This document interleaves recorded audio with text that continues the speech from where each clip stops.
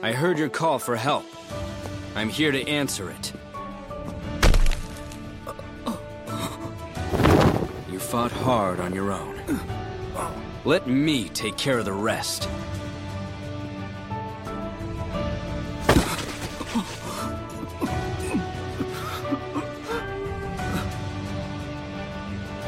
I know that head.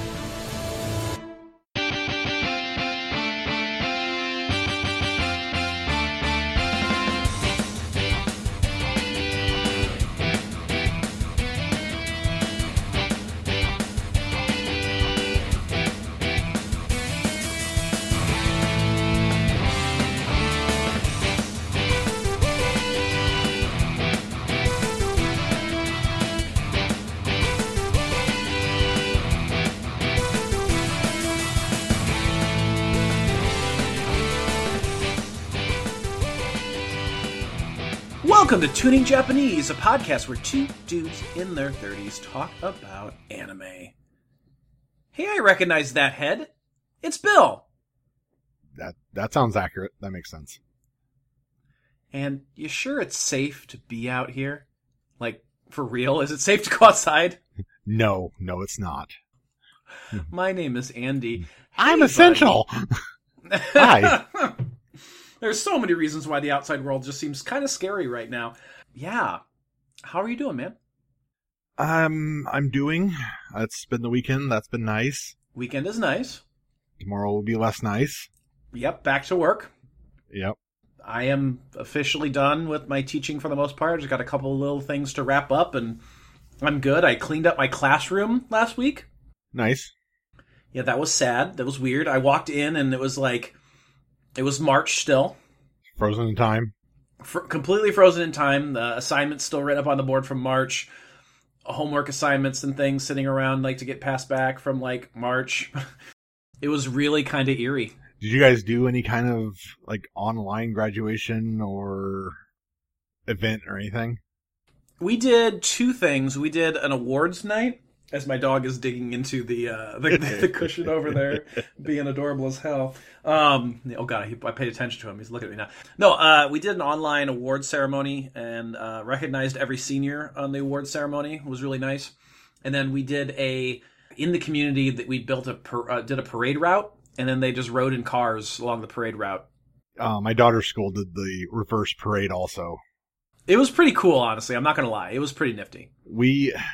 Unfortunately, I worked late that night, and so it was going on as I was coming home because we live very close to the school. Oh, no. I could see it going on, and basically I jumped out of my truck.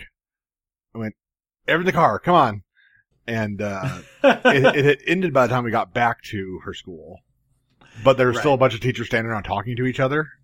Mm-hmm. So we didn't get the full experience, but we slowed down and rolled down the window, and she was wearing her Beetlejuice jacket, so I was like, gee, I wonder if they're going to know who you are. Exactly, right? And a couple of her teachers saw her and yelled her name and waved at her, so. That's awesome. She got somewhat of the experience, even if not the full thing. Nice. Yeah, it's that time of year. It's graduation time in this uncertain, strange world that we live in. A lot of creative ways that people have been being able to acknowledge, the end of the school year, even though we weren't at school for 2 months. It was weird because she came home for spring break. Yeah. Brought all of her supplies because they were going to deep clean all the lockers. Right. And just didn't go back. Yep, pretty much. Yeah, so there's that still going on, even though a lot of states right now think that it's basically over. But we're not going to get too deep into the politics. There's a lot of scary things going on when we're releasing this or recording this episode. So other events going on in the United States. I'm less likely now to order out and pick up than I was, because when it was just the staff there doing their job, it's one thing, but yeah, now that the patios and the outdoor seating is open and there's tons of customers, and it's you know what? Nah, I'm good. Maybe I'll cook at home. Yeah, I'll cook more at home. That's fine. Exactly. Today we're here to talk about episode 21. I guess it would be episode 20. This is where it gets even extra confusing because we did 2 episodes last time. So for us, it's episode 20 of season 5. Yes. But it's episode 21 or season 2 episode 9. Yep. Yeah, it's all confusing. Hey, Bill, hit us with an episode title. The Troubles of the Strongest. Okay. Saikyo no Nayami. There you go. And that's what we're going to be talking about today. But before we do, let's talk, I guess, a little nerd news. But before. But put your butt before the cart. Yes, nerd news. You got anything this week? Saw a couple movies. Ooh, it's Bill's movie corner again. Yep. Hit us up. What'd you watch? We saw The Invisible Man, the new one. It was okay. It was good. It had a decent ending. And then we saw Us, because I accidentally reactivated your HBO. So I'm sitting there, and I get a notice, and I didn't even tell you the other thing, because like I'm pretty sure Cinemax, you started a 7-day free trial for Cinemax. Jeez, I'm sorry. So I got this thing, and I'm like, it's like your free trial to Cinemax has begun, and I'm like, okay, did Ray start a Cinemax trial? But I'm like, but no, because when he logs in, even though like, because we still share Amazon now until it runs out. But like when he makes purchases, it's still on his credit card. Because it's under his email. Like he has his email and my email are both like attached to the account. I was like, no, it can't be him. I was like, maybe I've been hacked, or maybe it's just an error. And then all of a sudden I get a notification like 5 minutes later. It's like your HBO subscription has been restarted and you've been charged $14.99. And I'm like, wait a minute. Jeez. Wait a minute. So then I texted you and I found out it was you. Yeah, it was my wife. She opened it up and then was messing around with it. And I was like, be careful there. I said, I don't know if I've ever fixed that or not. To be fair, the reason why this happened is because I gave you access so I think you could watch Game of Thrones. Yes. And the newsroom. And the newsroom, yes. And it turned out that we never removed that from your PlayStation 4. And I meant to change it over and I forgot, and Amanda just opened stuff. Just enjoy the month. Just enjoy the month. Just make sure you stick with HBO and you're fine. So you watched Invisible Man. Well, when we reactivated your account, we watched Us. Yeah. And so my movies I've watched so far are Parasite, Joker, Invisible Man, and Us. Yeah. So it may have just been that it was an average movie sandwiched between really, really great movies. You probably are right on that. Like, it had a twist ending I saw coming, and then had a twist ending I didn't see coming. Mm-hmm. Don't want to be too spoilery, but there's layers to what happens in the movie. Yeah. I don't know if the extra stuff was really earned or not. Mm-hmm.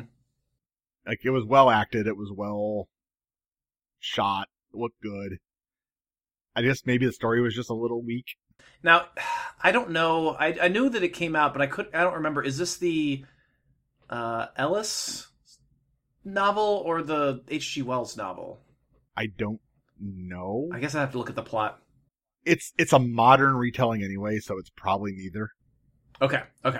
It's got a lot more to do with technology and stalking and like abusive relationships. Oh, okay, got you.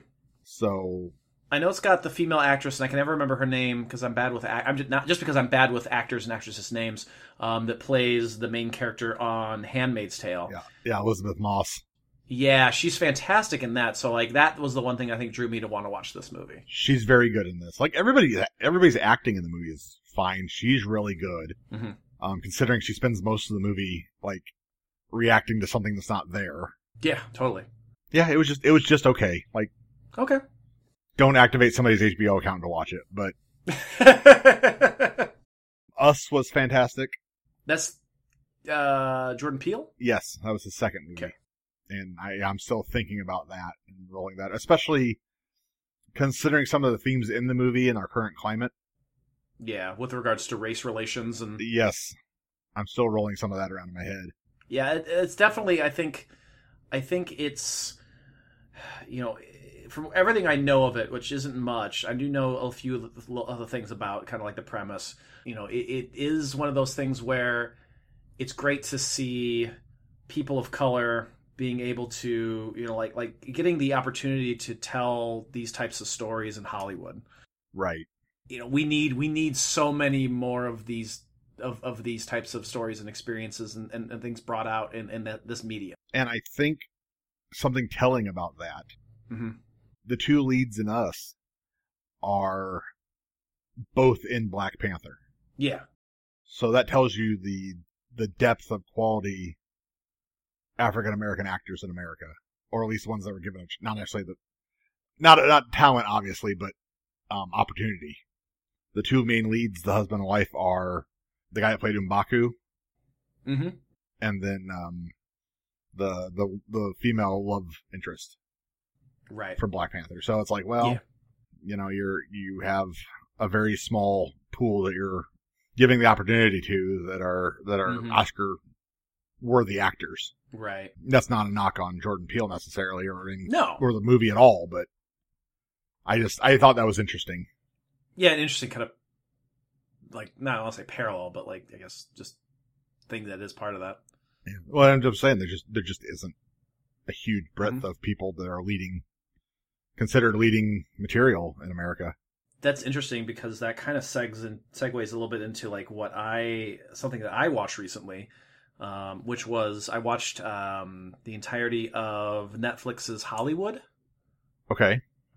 Which is a Netflix original series about kind of like the golden age of Hollywood, and it tells the story of these up-and-coming actors and actresses who, like they kind of goes to a lot of different places. Like the basically essentially a lot of these people who are trying to like make it also are working at this like gas station, which like caters to women and men looking for sex.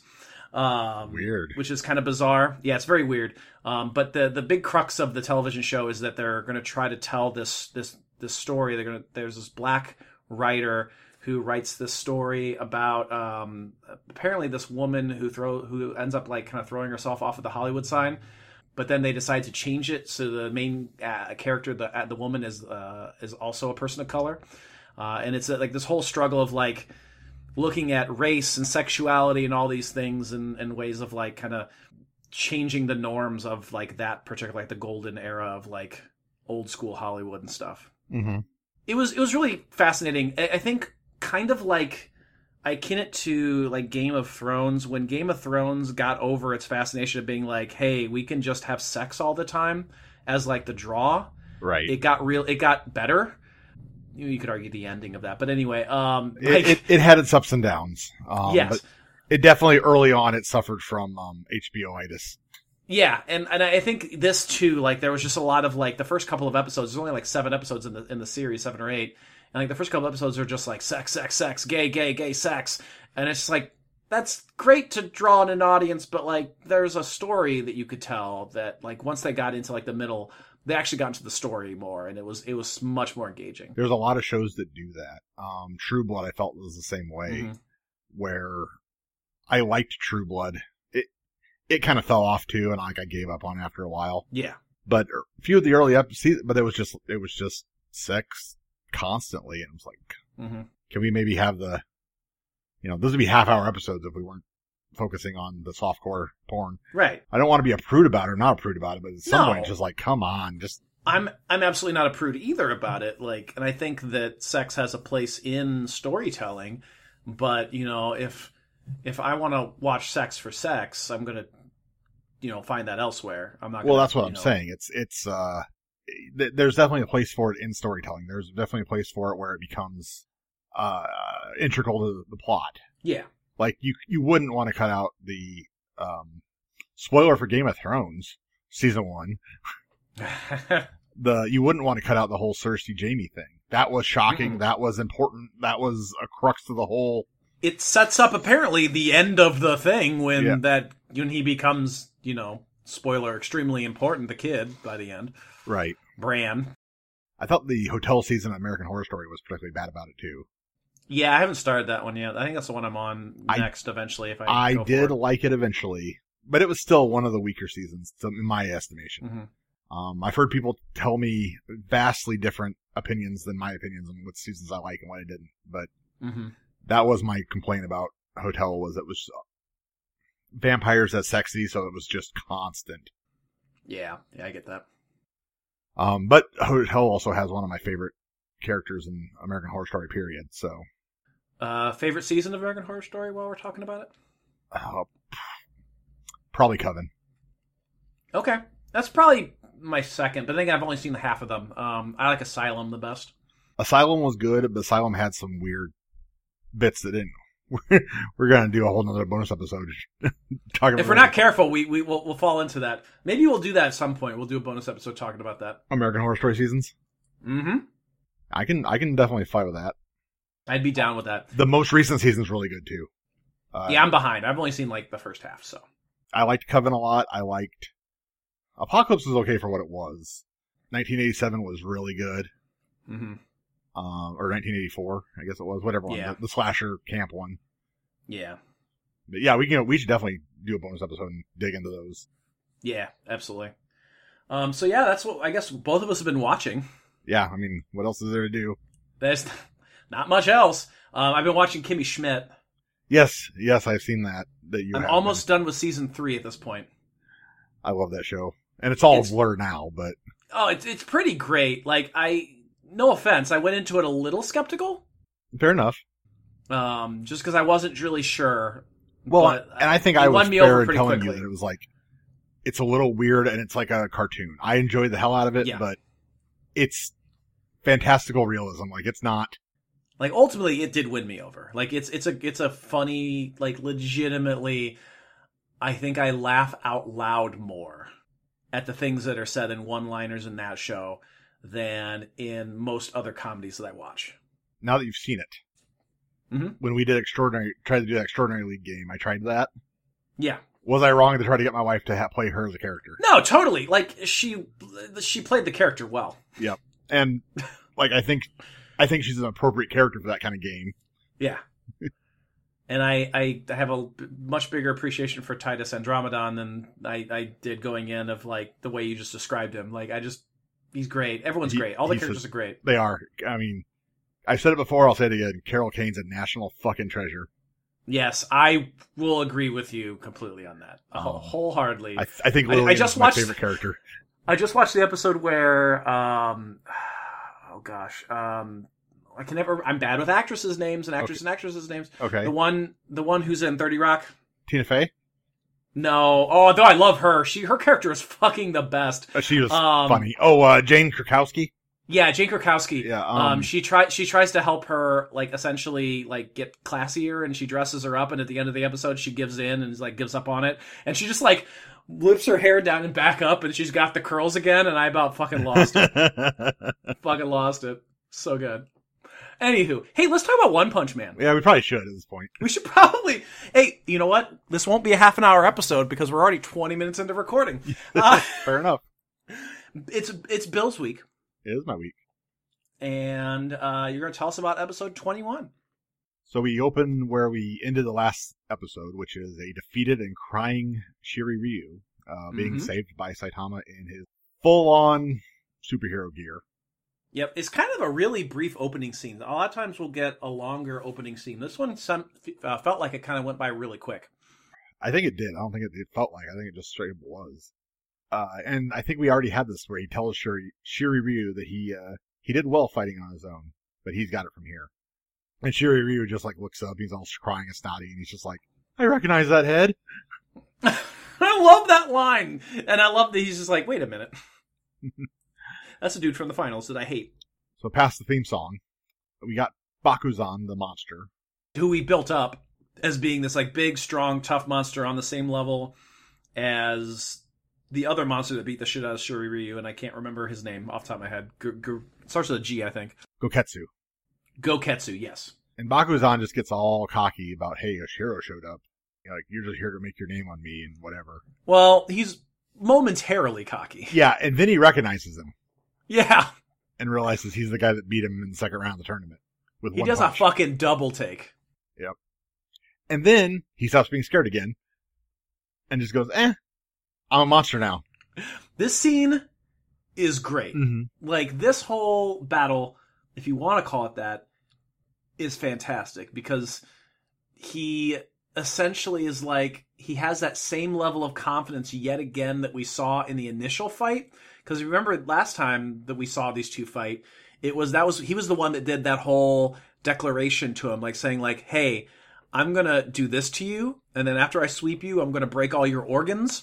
And then I'm going to come down on your head and I'm going to like, break your brain or whatever. Yep. Like he laid it out one thing then another. And he kind of does the same thing here yet again. Like he doesn't learn from his mistakes. No, well, he's like, the man failed, but the monster can win. Yes. The monster's tougher. That the monstering is what reset his cockiness. Yes.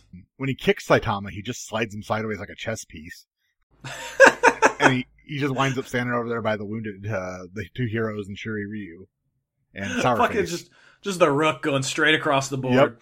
And he's like, oh, well, you didn't die from that, so I'm going to throw my bear killer kick at you. Which does nothing. Which does nothing also. Shuri Ryu tries to get Saitama to defend himself, instead of standing there defending the wounded. Because, like, Shuri Ryu is all in Saitama's camp right now. Yeah, it's a complete reversal. Yeah, like, he is all about him. He's like, defend yourself, don't worry about them. Yeah, that's interesting. That's really kind of fascinating that he does make that change. We talked about that last episode, I think, a little bit. And whether or not his crying out for help was a moment of cowardice or a moment of, like, catharsis, in a way. Yeah. I think this still falls in the humility thing. Yeah, absolutely. And Saitama's just standing there like, I've met this guy before. Have I met this guy before? I love it. Yet again, Saitama has no idea. He doesn't connect the dots. He doesn't pay enough attention. At least this guy looks different than the last time you met him. I will give him that. It's not like Speed of Sound Sonic or any of those other ones, right? Yeah, when you're 3 times taller and have a horn in the middle of your head, at least...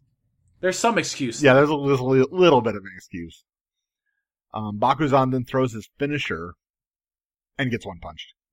Oh, God, it's gross. Like, yet again, there's a shot of him going for his finisher, and then it pans over, and you just see, like, literally split diagonally across, like, jaggedly, is like the lower like half of Bakuzan's body. It's like he uppercutted with his left hand from like, hip to right, and just, like, dug it right through his chest. Oh, and we see little bits of viscera later, like at one point we get a shot of his eyeball. Just raining down. Oh, gross. So at this point, Shuri Ryu thinks this was all one big sting by the Hero Association. He's like, oh, you guys set this up, and you were here as a decoy, and Saitama's like, no, I wanted to learn martial arts. And he's like, oh, you came to learn martial arts so you could figure out how to beat the Kiro Killer, Geru, because, he does martial arts. And he's like, no, he did it, and I didn't know what it was. This could have been solved had Saitama gone to Wikipedia. It really could have. Watched an hour's worth of YouTube videos. It really could have. Or even like a few Bruce Lee movies or something. I mean... Yeah! He and Genos could have made some popcorn, could have watched a Bruce Lee movie, Enter the Dragon or something. Yeah, it really could have. Maybe Crouching Tiger, Hidden Dragon? So then Shuri Ryu is like, oh, but Goketsu's still out there. And he's really powerful. Again, I love how Shuri Ryu, who got his ass kicked by this guy, plays up the whole time. Like, hey, this guy is really tough. You've got to be careful. If you run into him, he may kill you. Like, you're not strong enough to take him on. And I don't know if he's playing it up or if it's just sheer cocky. Like, he truly believes, like, hey, if he beats me, man. Mm-hmm. And, well, Goketsu is a threat because we're seeing Genos being airlifted, like chunks of Genos being... Oh, yeah. Amazon droned back to the lab. To fight. Oh, I'm sorry. That was Bakuzan that did that to Genos, not Goketsu. I'm sorry. Yeah, that was Bakuzan, not Goketsu. Because the whole time he's just like, okay, well rally. It was Bakugan. Because that was the irony of the scene. Because Genos is like, we'll have to rally all the Class S heroes and Master, and then like I will hit him high, and then we can. And like meanwhile, smoldering chunks. And yeah, Shuriryu's doing this whole, like, Goketsu's super bad, and you're gonna get hurt, and Saitama's like, oh, that way. Alright. And just strolls out to find him. Well, Shuri-Ryu grabs him by the ankle and tries to, like, ball and chain him to keep him from getting himself killed. I love that. And then just weeps when Saitama gets away from him. He's like, I owe him my life, and he's gonna throw his life away, and it's unfair that... And he's, like, weeping. And he's like, I understand what true heroes are. And Oh my god. gives a beautiful speech about Saitama's lost potential and all the lives he could have saved. And there's Goketsu's head. Just, It flies over into the arena, yeah. splats next to him, and Saitama has...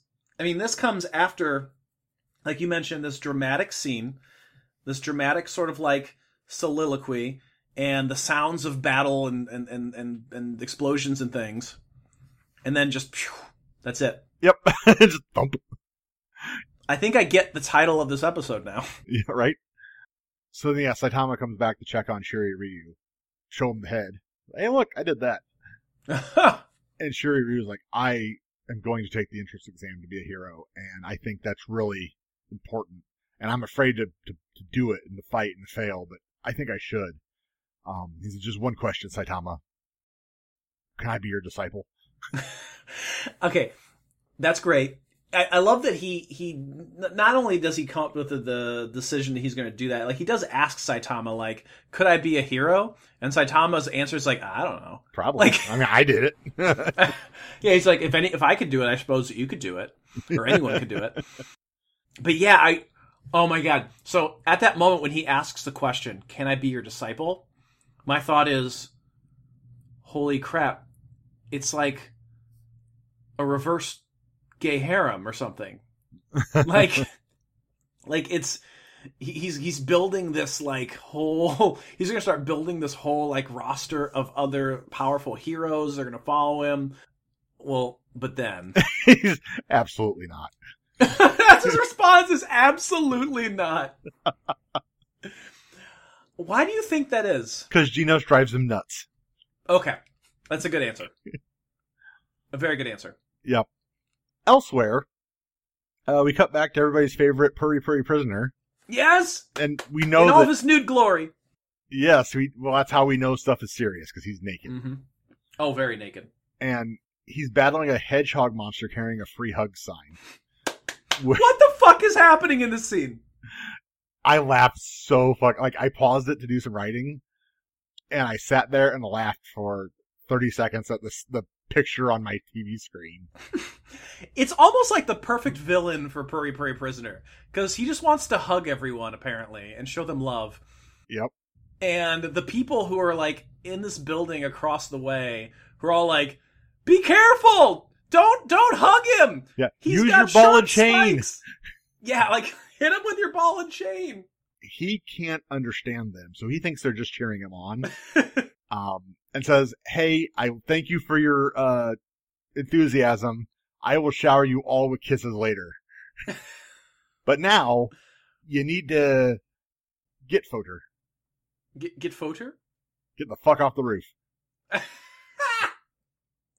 Beautiful. So since he can't hear the advice to use his ball and chain, he decides, love, that's my weapon.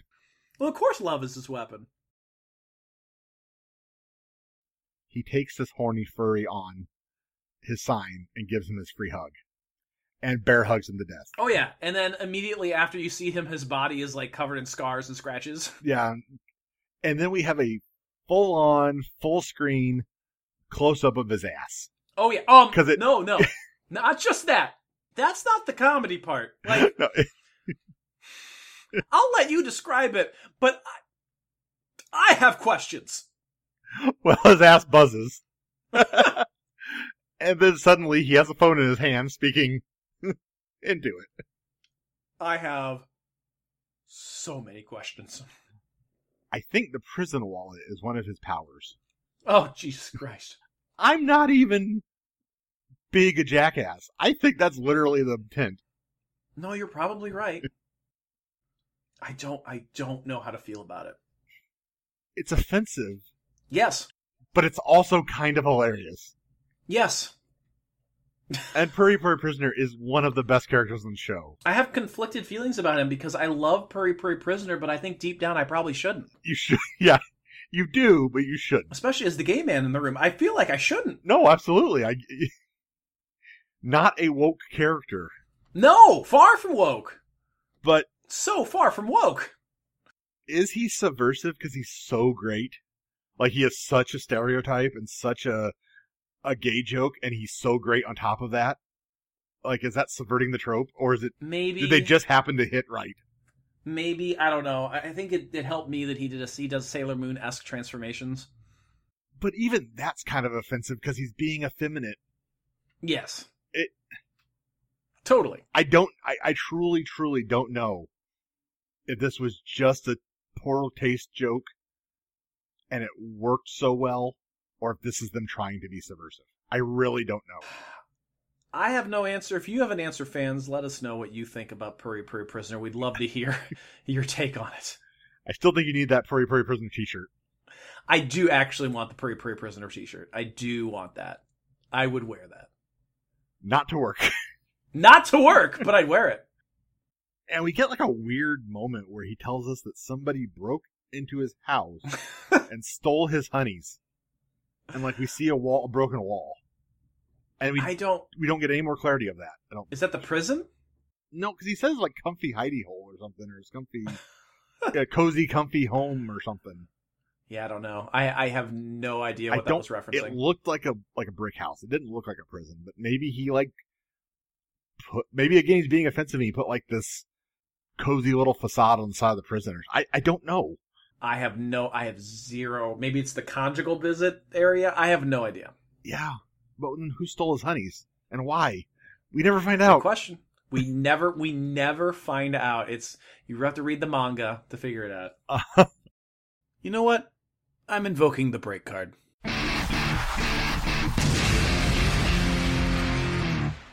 Welcome to the break card. My name is Andy, and you're listening to another episode of Tuning Japanese, a podcast where Bill and myself this week are talking about yet another episode of One Punch Man.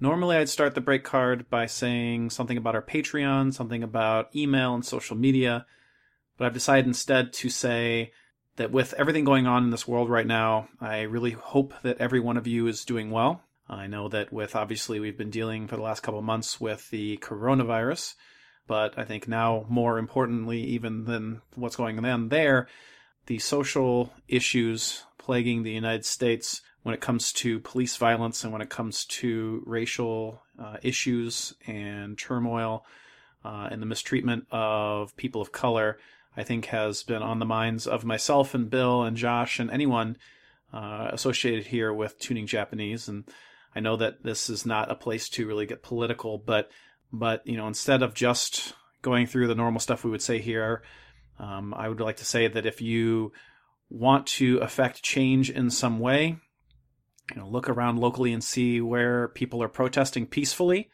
and what organizations like the NAACP, amongst others, you can donate your money to if you are unable to get out to something like a protest. I think it's a time where we need to be kind to one another. We need to love one another, and we need to admit and try to find some sense of solution to the plague that is systemic racism.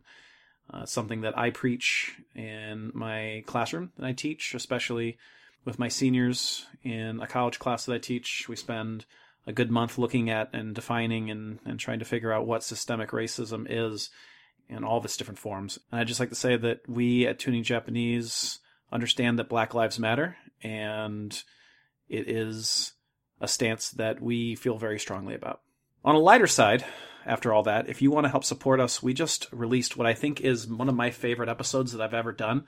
It was Bill, Josh, surprisingly, was able to get on for this, and myself on our bonus episode number 40, which is, we did a really fun thing where we took essentially the idea of, what if different anime characters from the stuff that we reviewed, so Trigun and Excel Saga and Wolf's Rain and Gurren Lagann, what if those characters tried to get into the Hero Association?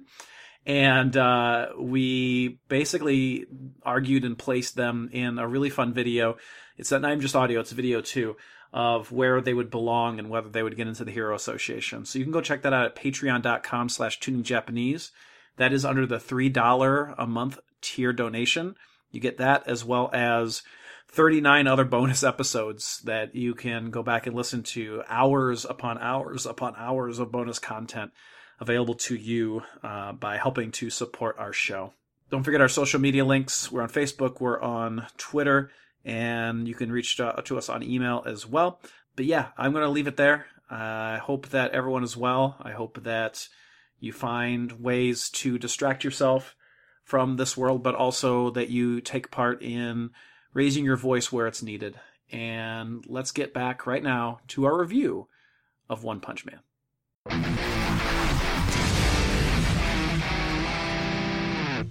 Back to Saitama, and he's wandering these desolate streets. Yes, he is. And he's actually kind of wondering, dude, like, how he let this happen. Because he was at the tournament. Yeah. He actually seems to be getting a little, like, emotional. Like, I wasted all that time like, this happened while I was at the tournament, and I didn't even get anything out of the tournament. I wasted my time there just to learn that martial arts are neat-looking moves. And this happened while I was there. They're moves that look cool. And we get a bicycle tire rolling up next to him. Yes! I thought it was going to be Moomin Rider. Oh, 100%. But it's the Corona costume variant of King. He's got a little hard hat and a face mask and a hoodie and. Yep, it's impacting us all. Yep. And King does try to cheer him up, though. This is a really good scene. I like this scene because you actually see Saitama like open up about his mental state. Yep. Which we get bits and pieces of it, like from time to time about how bored he is. But like I feel like, but a lot of times it's either a joke or it's a monologue. And it's not. It's neither of those things here. It's exactly. Not played as a joke. It's played as like he legit is trying to open up about how he like his mental state and how he feels. Yeah, I mean it does start out with a joke, like because King is like, "Hey, I know people that can do wigs and do transplants, and you're still young. Maybe I'll grow back." And but he very quickly pushes that joke aside. Yeah, that joke was just a split second. And really, we dive right into the thesis of the show again. Yeah, it's great. It really is. It's a good scene. So King, and actually I like how it progresses because King goes, you know, there's a ballroom dancing place down the street. Go ballroom dance or make some friends. Make some friends. And he says, we'll take a trip at some point. And Saitama's like, I don't really want to go anywhere. I don't really want to make friends. And King kind of calls him out. He's like, dude, you got to do something with your life. Like, pursuit of power for the pursuit of power to fight and get better at fighting shouldn't be your end goal.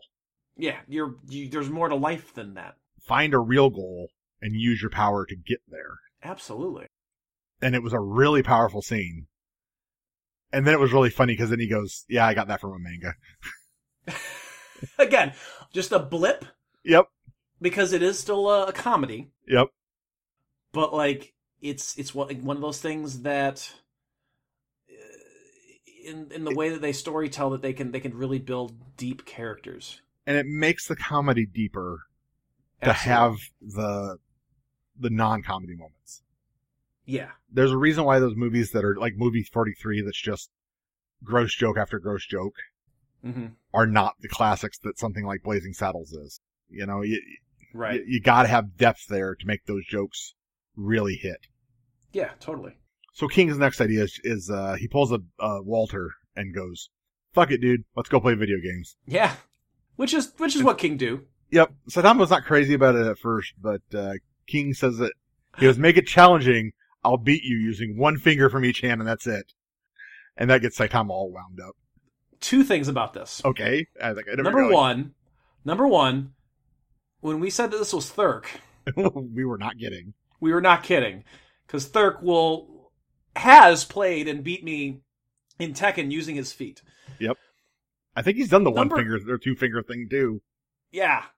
Number two, Saitama gets so sweary here. I know. He's like, I'm so gonna crush your ass this time. It's like, I've never seen him swear. I know. He gets upset. So pissed. But even then, King is being a good friend because he's doing something to upset Saitama. Yeah, to give him a reason to challenge something. Yeah. Yeah. And it works. It totally works. It might be one of my favorite scenes from this whole season. It's one of the best scenes between the two of them. They get some good scenes. The two of them do. They really do. That's saying something. They've doubled down on the King character this season. So then we jump over to Garu, and he has been absolutely trounced by Watchdog Man. And again, like I said last episode, we're cheated. I feel completely fucking cheated because we've built up this Watchdog Man as being really badass, and we still barely get to see the fight. Right. Oh, it makes me mad. But it's not the important thing to have the fight either. It is for me. What's important is the paths cross Garou with King and Saitama.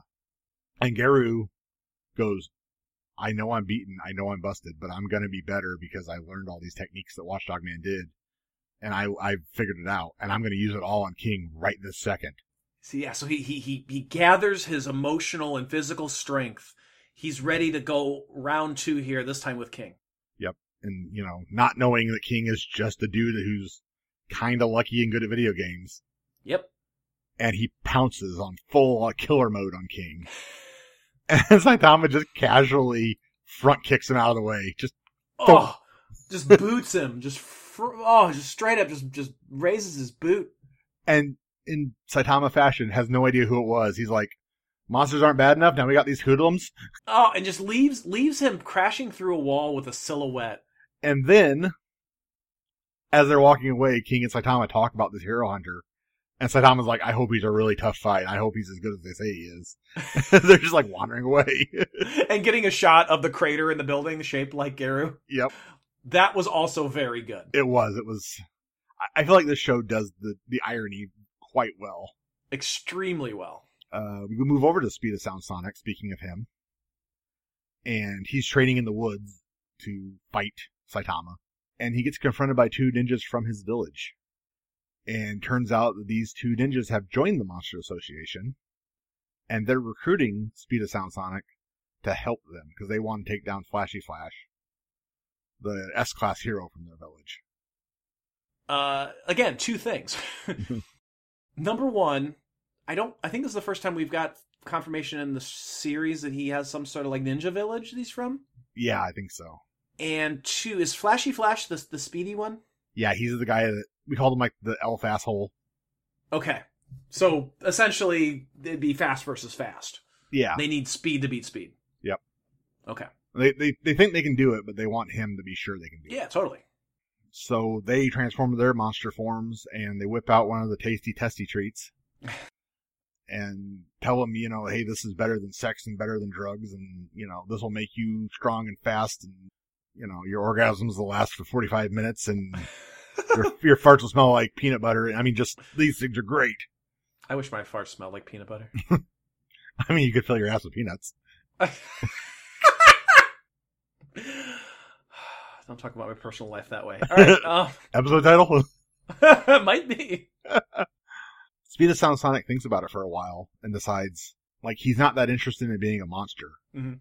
But he will give anything to take down Saitama. Oh, totally. So if he has to give up his humanity to do it, fine. He'll do it. He'll do it. We cut back to the Hero HQ, and they're looking at City W, I believe. Yes. And the biggest threat there currently is Marshall Gorilla. And I swear the joke has got to have been, he's supposed to have been Shea Gorilla. Right. Or Gorilla. Either way, he's the biggest threat currently in City W, and I guess his big defining factor is he's obsessed with his rank. Like, he wants to become a demon rank. Yeah. So, so that raised a question then. Or threat level, I guess. Because, obviously we know S-Class, A-Class, B-Class, C-Class. Yep. And if you want to know more about that, by the way, we just did a bonus episode that you should go check out on the Patreon at patreon.com/tuningjapanese. That was actually a lot of fun. It was, I think, one of my, aside from doing the thing we did with the Trigun villains, I think it might be one of my favorite things we've done, especially for those bonus episodes. Yep. Josh was on there too, so if you missed Josh and you want to hear Josh's additions to that conversation, he'll be on there as well. I find it fascinating that the clarifications given by the Hero Association for the threat levels, it almost sounds like that's their S-Class, A-Class, B-Class, C-Class. Yeah, the Hero Association is handing out classes to heroes and threat levels to bad guys. Yeah. And I think it's, Wolf, Tiger, Demon, Dragon, and God, I think is what they're... Yeah, I think so. I think it's Demon and the Dragon. It may be the other way around, but I'm pretty sure it's... Yeah. We cut back to Zombie Man, who is Class S rank 8, and he's actually got his eyes on Marshall Gorilla. Why am I only just now learning about Zombie Man? I don't think I remember him being in Class S at all. At the big meeting, you saw him, but okay, for 2 seconds. I just don't remember them even mentioning the name Zombie Man. Like, I don't know that they even mentioned it so much as they showed it at the bottom of the screen when they did that big meeting. Yeah, in season 1. Yep. Okay. I think that may be the only time we've had any interaction with him.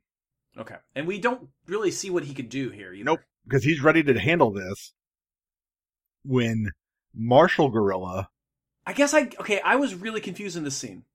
Yeah, Marshall Gorilla sees Armored Gorilla from the House of Evolution. Okay. All of this makes so much more sense now that you're explaining this. Because I was like, who is this monkey? The Marshall Gorilla is one of the monsters from the Monster Association. Right. The guy in the hoodie, the gorilla in the hoodie, is the one that had he worked for that same place that had Carnage Kabuto and the doctor with all of his clones, and yeah, he was the one that had the radar dish in his head. What a callback. Right? And that's a character I'd forgotten about completely. Which is weird because Marshall Gorilla gets all serious about it. He's like, "Oh, you're a freelance monster, a mercenary monster, and you trying to join up with us?" And he's like, Armored Gorilla is like, "No, man, I'm going to get groceries." Marshall Gorilla says, "Oh, you fucking sellout. Like trying to live like a human? Fuck you." And throws a knife at Armored Gorilla, breaking it on his face, and Armored Gorilla just lays him out. Oh, yeah. I don't know. I don't know how I feel about it. It was a weird scene. It's a really weird scene, and being that I have not finished season 2 yet, that this is as far as I am as this episode, I'm like, where is this going to go? Like, I don't think it goes anywhere. Like, where can you even take that story with 3 episodes left that isn't just going to be a weird distraction? I think they just thought it would be funny to have the two gorillas fight and show us which one's tougher. I guess? I think. Is that all that is? I guess. Well, then at the end of that scene, too, Zombie Man's like, never mind, I've got a new target. Yeah, because he follows him. So, that's so weird. It's not necessary and at all. And I don't remember from my first watch through this leading anywhere. So my assumption is Zombie Man just follows this guy and goes, "Oh, I guess he's not up to anything other than actually buying groceries," and leaves him alone. I like callbacks. You know that. I like callbacks. Yeah. But, this one just seems strange to me. Unless this is building up, another storyline with the House of Evolution. Right. Maybe in season 3? Yeah, maybe that's something they'll come back to or something. Maybe. It's possible. I really don't know. I have no idea. Elsewhere, Bang and Bomb are on a rooftop at dusk. Mm-hmm. And Bomb brings up that, hey, we haven't found Garou. We don't know where he's at. Maybe one of the monsters, one of the heroes got him, while all this is going on. But Bang goes, "No, I know better. I didn't raise him to be weak. He's still out there." Yeah. Speaking of callbacks, the leaders of the Hero Association discussed the intel that Drive Knight was actually able to beat out of that cell goblin. Mm-hmm. Nothing we don't already know about the Monster Association. Yeah. And this is just how the Hero Association got caught up with all the rest of us. Essentially, yeah. I mean, maybe for us as the audience, just a quick, maybe a little reminder. Yep. Of a few facts. They're pretty cocky, and they think this whole thing is just a message. The monsters are rioting and protesting because they have some demands they want to have met. Ooh, there's a lot of weird parallels going on there. I was kind of tiptoeing around what to say about this too, other than that's what they think. The governing body with the big old military police force ish. Okay, all right. Well, they at least are considering it giving in to the demand, so there's that. There is that. I mean, this is fantasy. Yeah. They all decide, though, the boy's recovery is top priority. Yes. Save the child. Because money. Yeah, not because he's a child.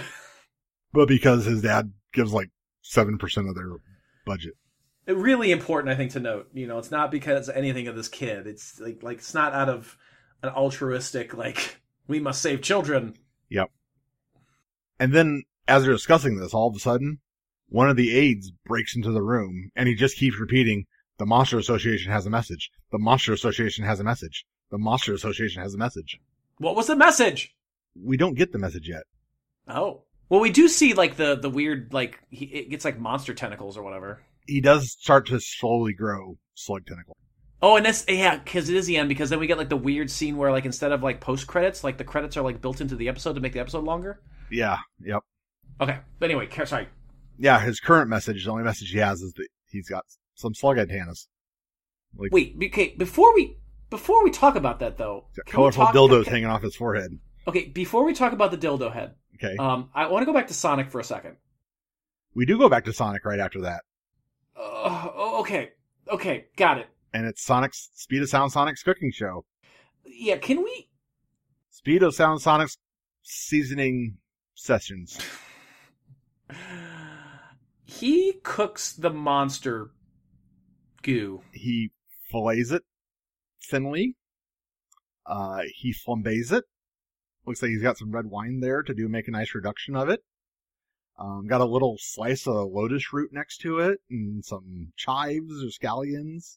Really, if it wasn't a disgusting purple testicle, like, if it wasn't like a pocket-sized coronavirus, like if you just did that with a chicken breast, it would look really good. And it's actually drawn in like one of those cooking anime. Like, it's very well drawn and steaming and colorful. And Can you do that? Like, which part? And still get monster powers? Did he cook out the monster powers? We get a little disclaimer right at the end. Oh, this is great. And apparently, the only thing it turned into a monster was his anus. Do you want to be a little more specific than that? Not too specific. It just says that he got terrible runs. Shortly after, Speed of Sound Sonic got terrible runs. I was like, wait a minute. Which I wonder if, like, the speedster getting the runs is also kind of a joke. Oh, you're probably right. Yeah. Because he didn't get, like, the monster squirts or, Which, again, is another weird storyline thing, like with the gorillas. If Speed of Sound Sonic then doesn't turn into a monster, then what's the point of doing this whole scene aside from the poop joke? I think maybe the poop... I guess you're showing how into himself Speed of Sound Sonic is, because it's like, I'm not going to eat this thing raw. I'm going to, like, use French culinary technique. And I guess maybe to show how invested he is in beating Saitama. Even though he failed at this particular plot. Right. He's self-defeated. Right. Maybe it was just the poop joke. Yeah, ultimately, I think it might just be the poop joke. All right, anywho, so that happened. Because it was just a disclaimer on screen. It wasn't even like he ran to the bathroom and his stomach gurgled and... No, it's just a flash of text. Yeah, just later, he had the shits. Pretty much. And that's the episode. Now, we did get... Was that the last scene? Yeah. Really? Yeah, because like you said, the on my Hulu it was, at least. Let's put it that way. Because I went back and reloaded it again, trying to get if there was an after credits or a credit scene or something. Yeah, there isn't one of those. I know that. No, and there's nothing there. So that's it. This episode is weird at the end because, we usually get the end theme song. We don't get the end theme song this time. No, we end with a flash of credits that tell us that the ninja shit his pants. That's what we got. Well, like in the more dramatic part leading up to this, which was the Hero HQ stuff where the guy comes in and like sprouts dildos from his head. We get like bits of the actual end credit stuff, like the producing studio and actors and things like interspersed on that. So like it makes, obviously, like they needed extra time on this episode. I guess, but like I don't feel did like they need extra time when all they did was a poop joke. I don't feel like they needed the extra time. They had a gorilla fight, a poop joke, a flash of a cooking anime. Like, they didn't need the extra time, but they wanted it. Yeah. Badly. Right. It was weird. The ending was weird to this episode. The second half was very strange. It was paced strangely. It really was. It was, yeah. But yeah, I guess that's episode 21 or episode 9 of season 2 of One Punch Man. Which, once again, is titled what? The Troubles of the Strongest. There you go. This is the part of the show where we talk about what we thought of the episode overall. Bill, it's your episode. What do you think of it? It was strangely paced. I didn't hate any of the components. They did a well-drawn food. They did some storylines with side characters. They had a great philosophical moment with a friend opening up with struggles and having his friend help him and effectively help him. Yeah. And give him a purpose in life and tell him, hey, find something other than just this strong hero fighting stuff. Right. Use that to fulfill a better purpose. So there was a lot of good here. And I think this is worth watching, at least for that scene. Mm-hmm.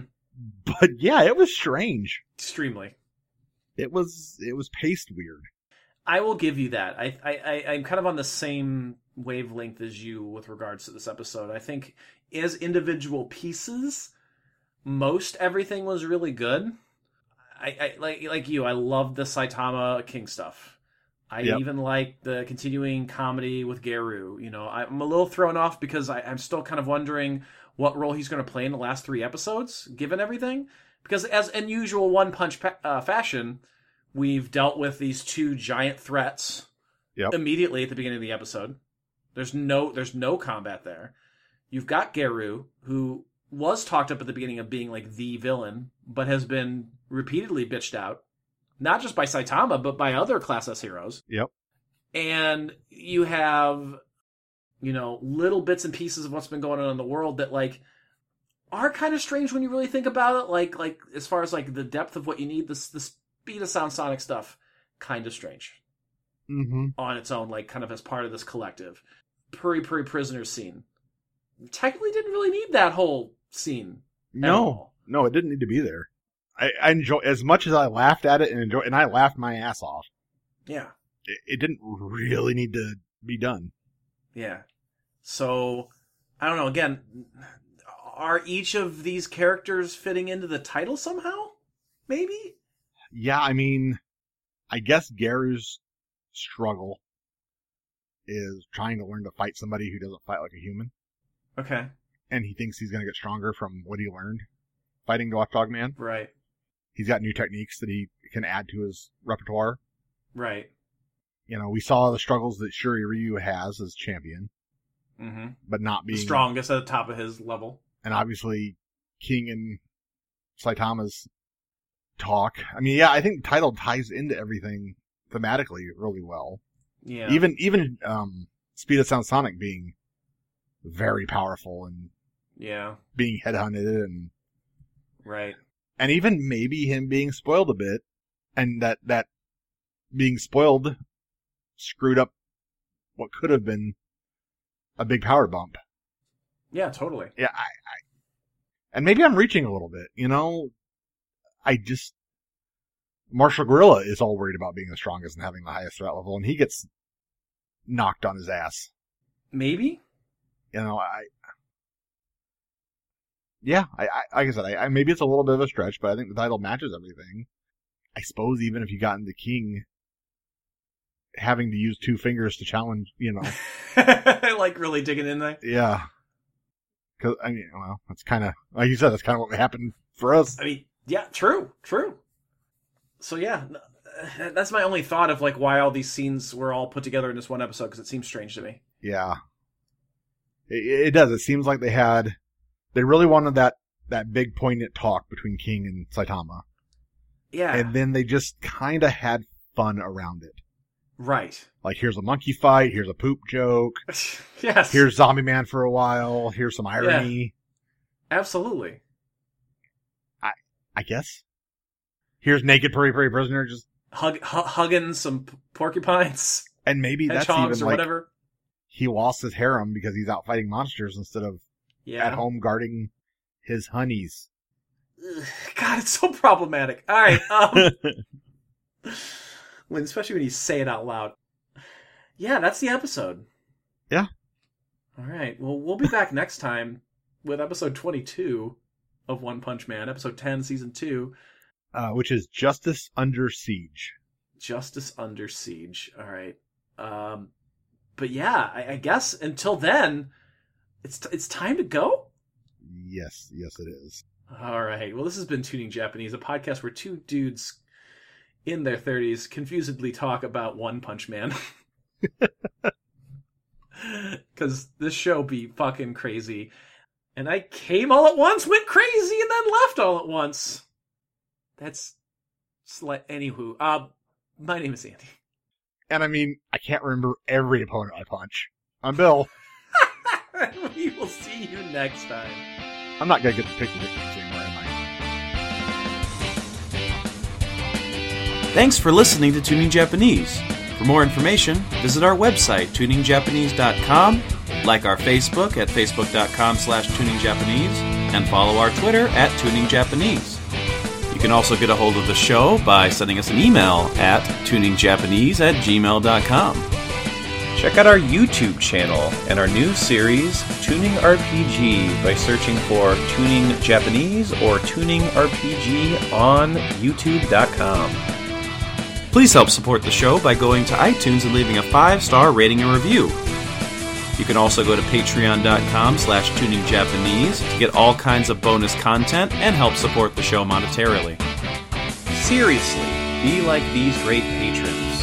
Superfan Matt, Brian Nash, and Cameron Baer.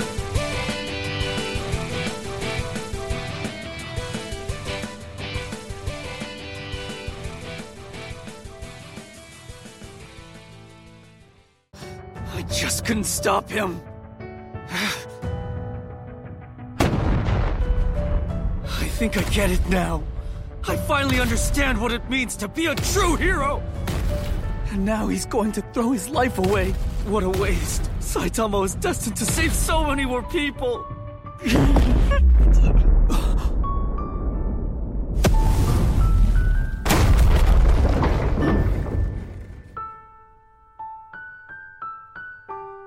Oh, by the way, there's something I forgot to mention earlier. That thing about me lying to get into the tournament. Could we keep it a secret? So was Goketsu tough to take down? Well, when they only take one punch, it's kind of hard to compare. There's something else I want to ask you. What's up? I don't know if I could overcome my fear, but I'd like to try. And if I did, do you think I can become a hero? I don't know. But, you know, if I became one, then I think maybe anybody can. It's natural to be afraid at the start. I mean, before I got too strong, I was scared too. A hero who's too strong? Not bad. Not bad. Oh, can I ask you another question, Saitama? Sure. Could I be your disciple? Absolutely not.